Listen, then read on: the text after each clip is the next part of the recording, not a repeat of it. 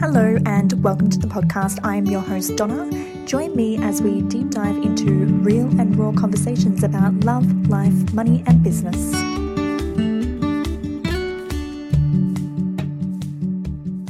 Hey guys, it's Donna and welcome to episode 3 of the podcast, What is Your Emotional Age? So first of all, I want to start off by saying we actually have 3 different ages. So we have our physical age. So my physical age is 31 years old.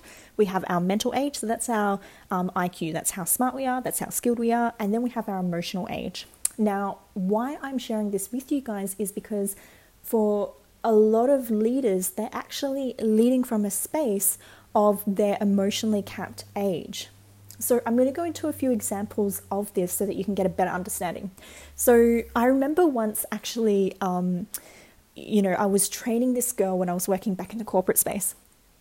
And she'd come in and she was doing some work experience and she was, the response to a lot of things, she's a very quiet, timid girl. The response to a lot of things was, I don't know, I don't know, I don't know. And there was the internal voice that went off in my head like, well, what on earth do you know? But of course, couldn't say that, had to be very patient. And one of the things that I recognized is that when this typically happens, because I'd already been doing coaching at that stage, I was coaching part-time and working part-time at that point in time.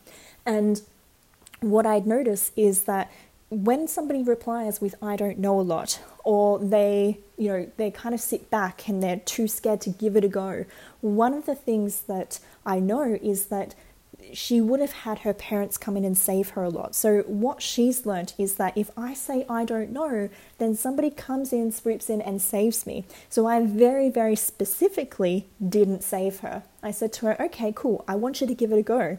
I don't care if you stuff it up. That's okay. We're just going to give it a go.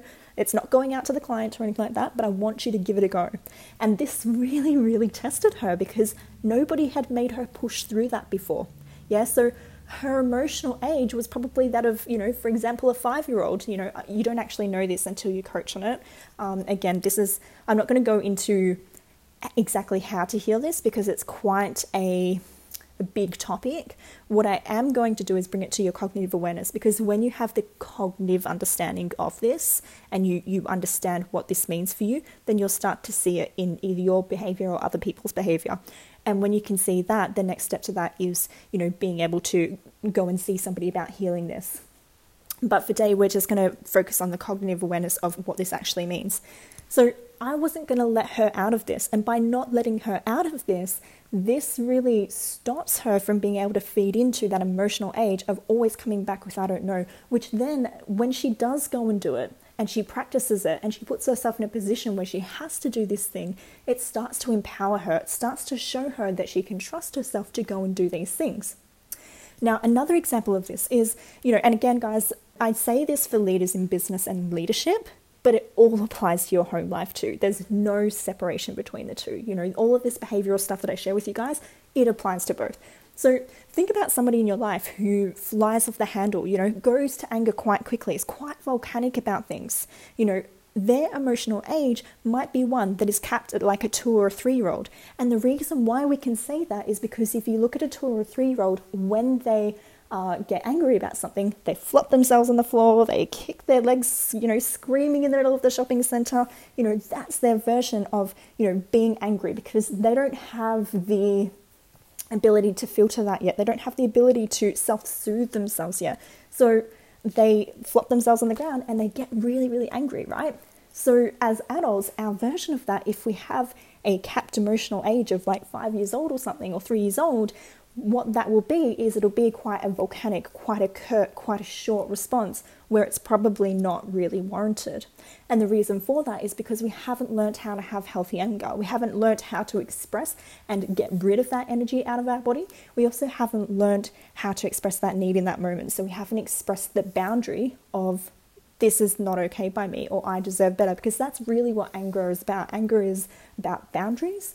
And it's about deserving, because you only feel angry when you felt like in that moment you deserved better, right? Most people don't know this, and so they go into that volcanic anger. They go into that childhood anger that was never really healed, never really allowed. And the reason for this is because typically somebody has come in and either said, no, anger's not allowed, or sadness is not allowed, or swooped in, like I shared with that example before, and they've saved that person from ever having to figure out things for themselves, and this is, I think, what parents do is they want a better childhood than what they had growing up. So naturally, our instinct is to go, well, I want better for my child, so I'm going to swoop in if I can. But sometimes swooping in results in this I don't know stuff, which means that as an adult, it means they can't function when it comes to, having a job or having a relationship. For this girl, I can quite easily say that if she's doing the I don't knows in her job, she's probably attracting relationships where she goes, I don't know, what do you think? We can go wherever you want to go for dinner, and so because she'd be doing that, she'd be attracting a lot of toxic relationships because, people who are very I don't know and don't have an opinion about something tend to attract the people who do and who are quite controlling and go, well, if you're not going to give an answer, I'll tell you what we're going to do, kind of thing. So it's not actually doing the best thing by your child to allow them to go and have that behavior, the I don't know behavior, and swoop in and save them. It's the same thing when it comes to, anger, so anger for society for the most part is not accepted. We try, if a child's, sitting there and they're cracking it and, they're having a tantrum, our instinct as adults is to go, no, that's not okay. What we don't actually do is we don't take a step back and go, well, hang on a second. They don't have the ability to self-soothe yet. And this goes for crying as well. They don't have the ability to self-soothe yet. So they don't know what is and isn't acceptable. And so we go in with the no, shush, it's not a big deal, you're being a baby, stop crying, whatever it is. And that caps that emotional age in that moment. It stops them from knowing that that feeling and that expression is okay, So it's really, really important that we understand this, because when we can understand this about ourselves, we can start to see what maybe our emotional age is or what the emotional age is of others. So I know I have a family member that I can think of right now that I look at and I go, when you go to anger, you go to a very, very, like I'd say about 3 years old, you go to the very childlike version of anger. I've certainly met people before who go to sadness quite quickly. So if you look at a child, they don't get their own way, they go instantly to tears, and that could be like a 1-year-old. And I know I've definitely worked with people before where they go to tears very, very quickly, right? So when you notice this, it's not your job to feed into this. It's not your job. It's your job to notice it in yourself. And when you notice it in others, it's your job not to feed into that. Much the same as the example that I gave you before with the girl who said, I don't know.